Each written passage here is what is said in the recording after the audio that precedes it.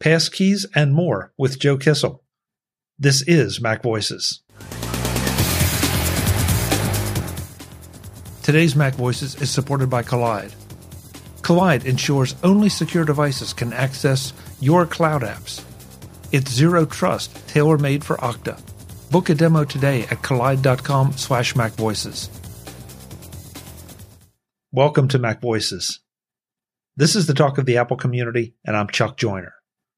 This is part 2 in a 2-part conversation with Joe Kissell, the author of Take Control of Your Passwords.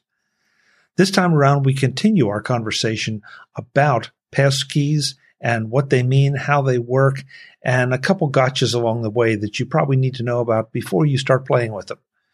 Joe also gives us an update on a password manager that he thinks you might want to avoid.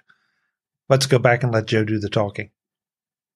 And from what you said, since one passkey doesn't know it, itself from another passkey, if I go through, to use your example, if I go through Safari and set up that passkey for eBay, since you said that, and as Chuck Joyner, and then I go over to Chrome or even go to 1Password and go to eBay and set up another passkey, those are two separate accounts. Might as well be two separate people, correct?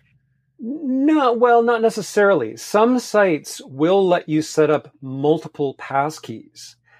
In fact, if you go to passkeys.io, it's a demo site where you can just, it doesn't do anything except let you create a passkey and then sign in with it just to see how it works.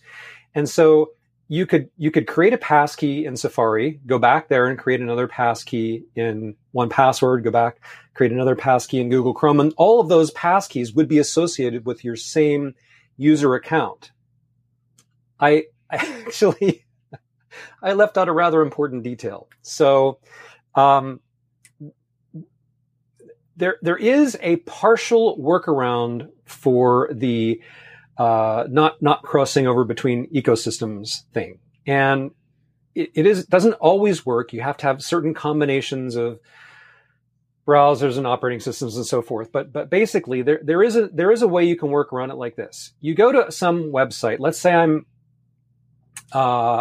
in Chrome. I'm in Chrome on my Mac. Okay. I'm in Chrome on my Mac, and I go to a site where I have created a passkey in Safari, and I know that that's synced to my iPhone. Okay, so when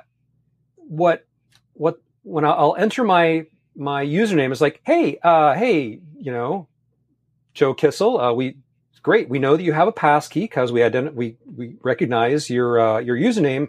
So do you want to just go ahead and touch your Touch ID now to enter that? And I'm like, actually, I can't because I saved it in a different thing. Okay, so usually there will be an option, okay, use a different device to authenticate. So you click that link or button or whatever it is, and a QR code shows up on your Mac's screen. You're like, all right, take out your iPhone, turn on the camera, snap a picture of the QR code, go to that URL, and it's like, okay, now you're logged in. Because the site has used the combination of the fact that your iPhone had that passkey stored on it. You've unlocked it, so we know that it belongs to you. And using Bluetooth, we have been able to confirm that your phone is right next to your computer. We know that that is the device that took the picture of that QR code. So there is this way that you can use another device to log in with a passkey, even though it was stored in the wrong ecosystem. It exists, but there are so many qualifications and caveats and buts that, and it works, but it's not fun. Like, it's fun to log in with a passkey. It's fun to log in with a passkey because you just go touch that or scan my face or whatever. That's fun. Having to now click a button, display, pull out my phone, unlock it, take a picture, tap the thing, that's not fun. That's a lot of steps.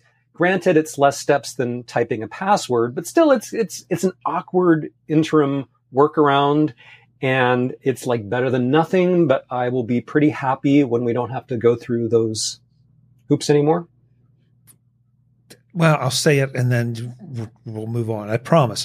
But so that sounds like that could also potentially be a recovery situation if your machine should be stolen or destroyed by fire or whatever, that you would, since I've established that passkey with, and I'm thinking absent the 1Password scenario, that if I've established that passkey with eBay, and then my machine gets destroyed, that there's a way to recover from that and not have to start over. Yeah, that's a whole topic that I talk about in the book. But basically, when you create a passkey, again, most of the time nowadays, the passkey will be an option. You can still log in with your old password, but you can instead log in with a passkey if you prefer. So you do have that backup method in most cases now. Very few sites will say the only way you can log in is with a passkey, because that's saying only people with the very most modern devices and operating systems can use our site. And that doesn't make good business sense. So if you have more than one device and you use whatever the mechanism is to sync your passkey to other places, then yes, you do have a recovery method. If you were to lose all of your devices, and you could get like, hey, I lost all my devices. There was a fire or something. Well, I go out and buy a new iPhone and I log into my iCloud account on the iPhone, and it syncs my passkeys from iCloud keychain. So that's no problem. If you lost all of your devices and access to wherever your stuff is backed up in the cloud, and you had a site that didn't also have a password, then you'd be out of luck. But that's a lot of ifs. Yeah. And I mean, thank you for taking this much time on passkeys, because I know everybody's been hearing about them, but the support is great, and it's going to be convenient, and it's very secure. And so this gives us just a little taste. And if you want more than a little taste at this point, folks, that's why you need to go get the book. Joe, what else is not that passkeys are the only thing you talk about here, but anything else that you want to highlight that is new in this edition?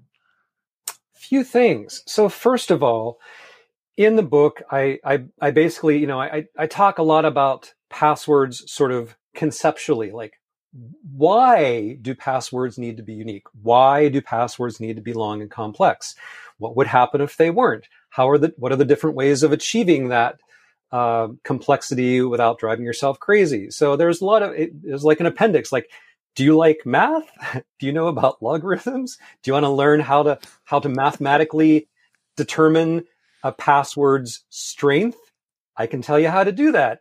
If you're like, you just ignore that appendix. It's fine. You don't have to. It's fine.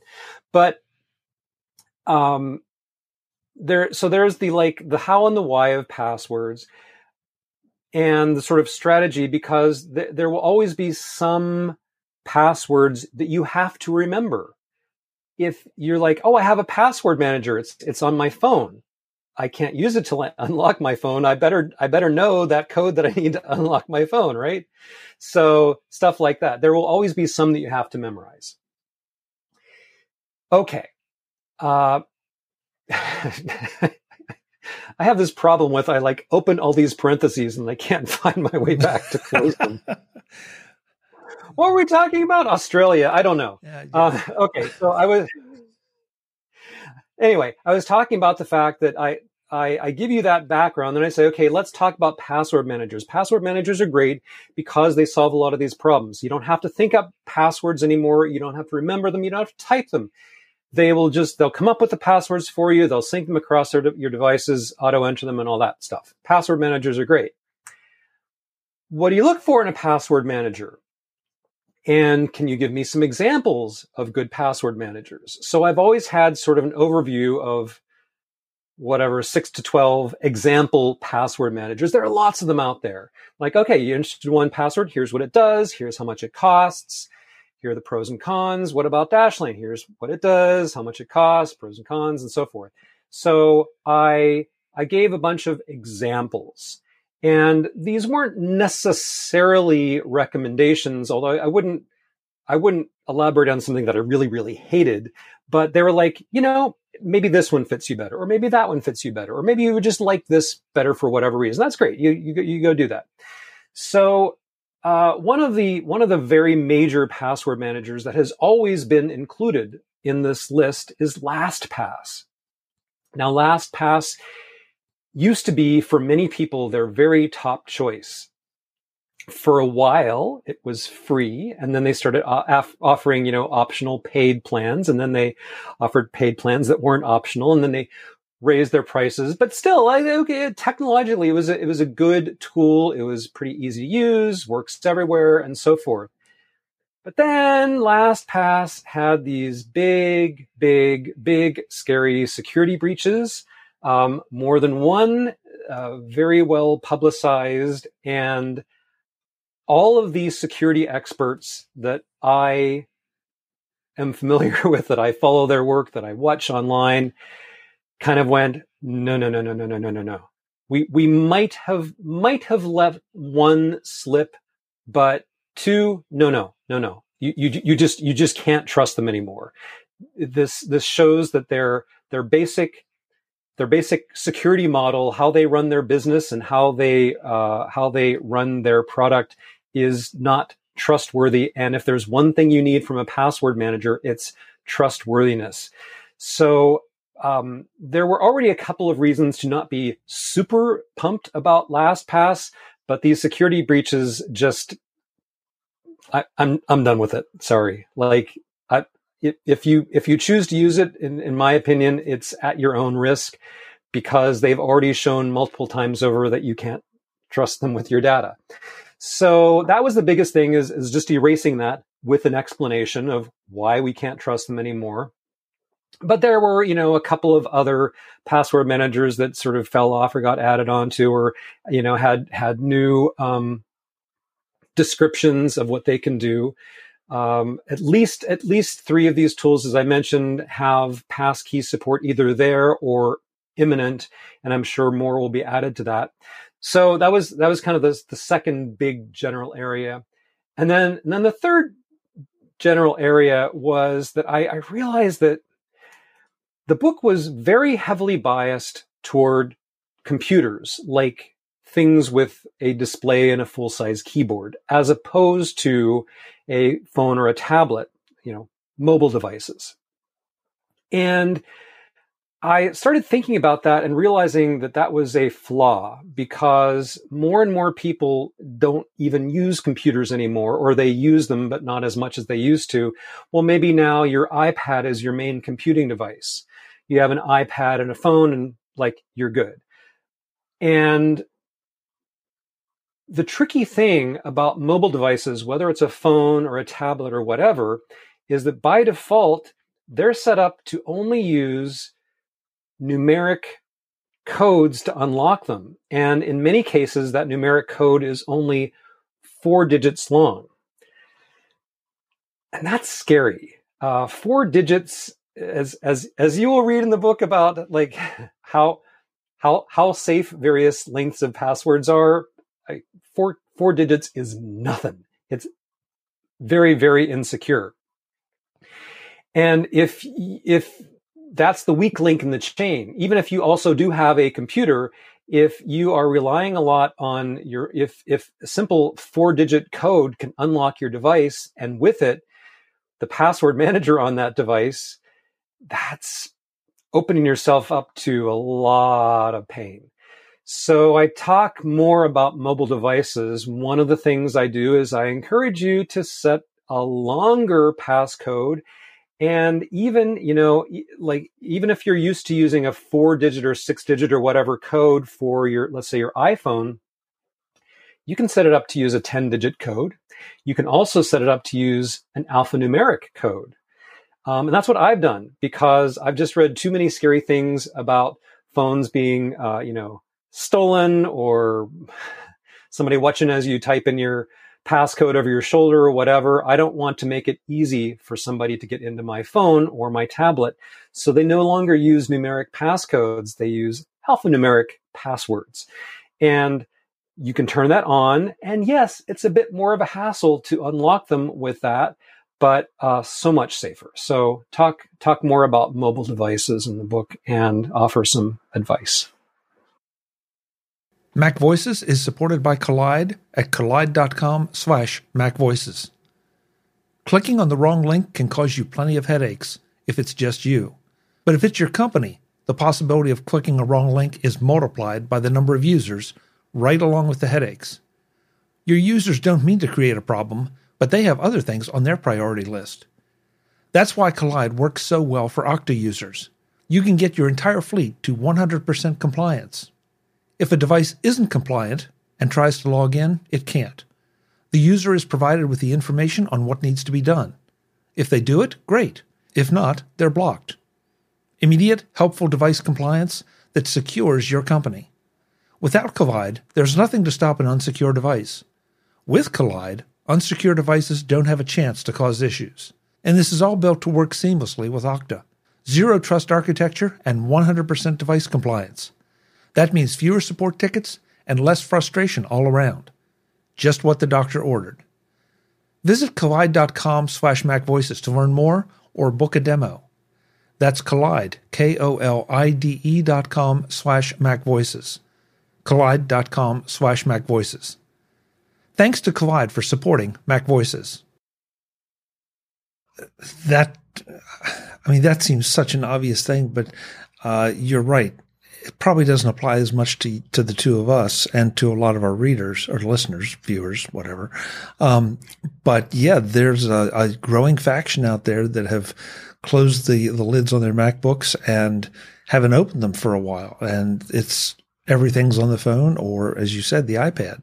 So yep. I love to hear the fact that you're enhancing our ability to secure those devices. That just is like really super important. And so you're looking at what's current, and then with the pass keys, you're looking a little bit farther down the road. That's right. This is one of those topics that it just isn't going to sit still. In 6 months, almost inevitably, a lot of the information will be outdated and it'll need to be updated again. And I expect that to go on for quite some time. As I was reading this again, so I finished the update, okay, and I sent it to my editor, to Kelly Turner, and she's like, okay, yeah, actually, I'm going out of town for a week, but I'll get to it as soon as I get back. During that week that she was out of town, when the manuscript was just sitting there, there were some announcements, like WWDC happened, and I learned some new stuff that's going to happen in the fall operating systems, and 1Password made some announcements, and like stuff changed. I'm like, can I borrow that manuscript back a minute to stick in some new text before we wrap this up? So, and of course, my 1Password book, which is just updated like a month or two ago. Now that's going to need some little updates too to talk about the passkeys and a few other things. So it's a world that is constantly changing, but we got to keep on top of it. You ignore this stuff at your peril. Yeah. So obviously takecontrolbooks.com is where you go to get it. Joe, I think you said there's a bundle for this and the 1Password book as well. Right. So each of those books, Take Control of Your Passwords, which is general, and Take Control of 1Password, which goes deep on that one specific app, if that's the one you're interested in using. Each of those books by itself is $14.99. You can buy a bundle of the two of them together for $20. If you already have an older edition of Take Control of Your Passwords, by the time you see this, you should have gotten an email from me about an upgrade. And depending on how long ago you bought that old edition, the upgrade might be free or it might be $5. But in any case, we try to be pretty generous with our upgrades, but we also do have to eat. So, so they're not all free. But if you are interested in learning about the whole enterprise of passwords and passkeys generally, Take Control of Your Passwords tells you all about that. And if you decide that 1Password is the tool that you want to use to manage your passwords, you can take control of 1Password for all the details on that. Great. And both books, I should mention, are platform neutral. So if you have a Mac and iPhone and so forth, you live in the Apple world exclusively, that's great. They cover that stuff. If you use a Windows PC or an Android phone or whatever, still great. They cover all that as well. Excellent. Excellent. Joe, every time you're here, what I say at the outset, I always learn something. I know everybody else learns something. We love to have you. Just keep doing your thing and get back when you can. I will do exactly that. Folks, I'm Chuck Joyner. This is MacVoices. I think my mind is blown. I want to go and experiment with passkeys just so I'm ready for the future when maybe it might be will be more widely adopted. Until the next time, thanks for watching. Visit MacVoices.com for show notes and to connect with Chuck on social media. Get involved in our Facebook group or like our Facebook page and get more out of your Apple tech with MacVoices magazine, free on Flipboard and on the web. And if you find value in it all, consider supporting us through either our Patreon campaign at patreon.com/MacVoices or by making a one-time donation via the PayPal link on our front page and in the show notes of each episode. You will join these fine people who help bring you MacVoices.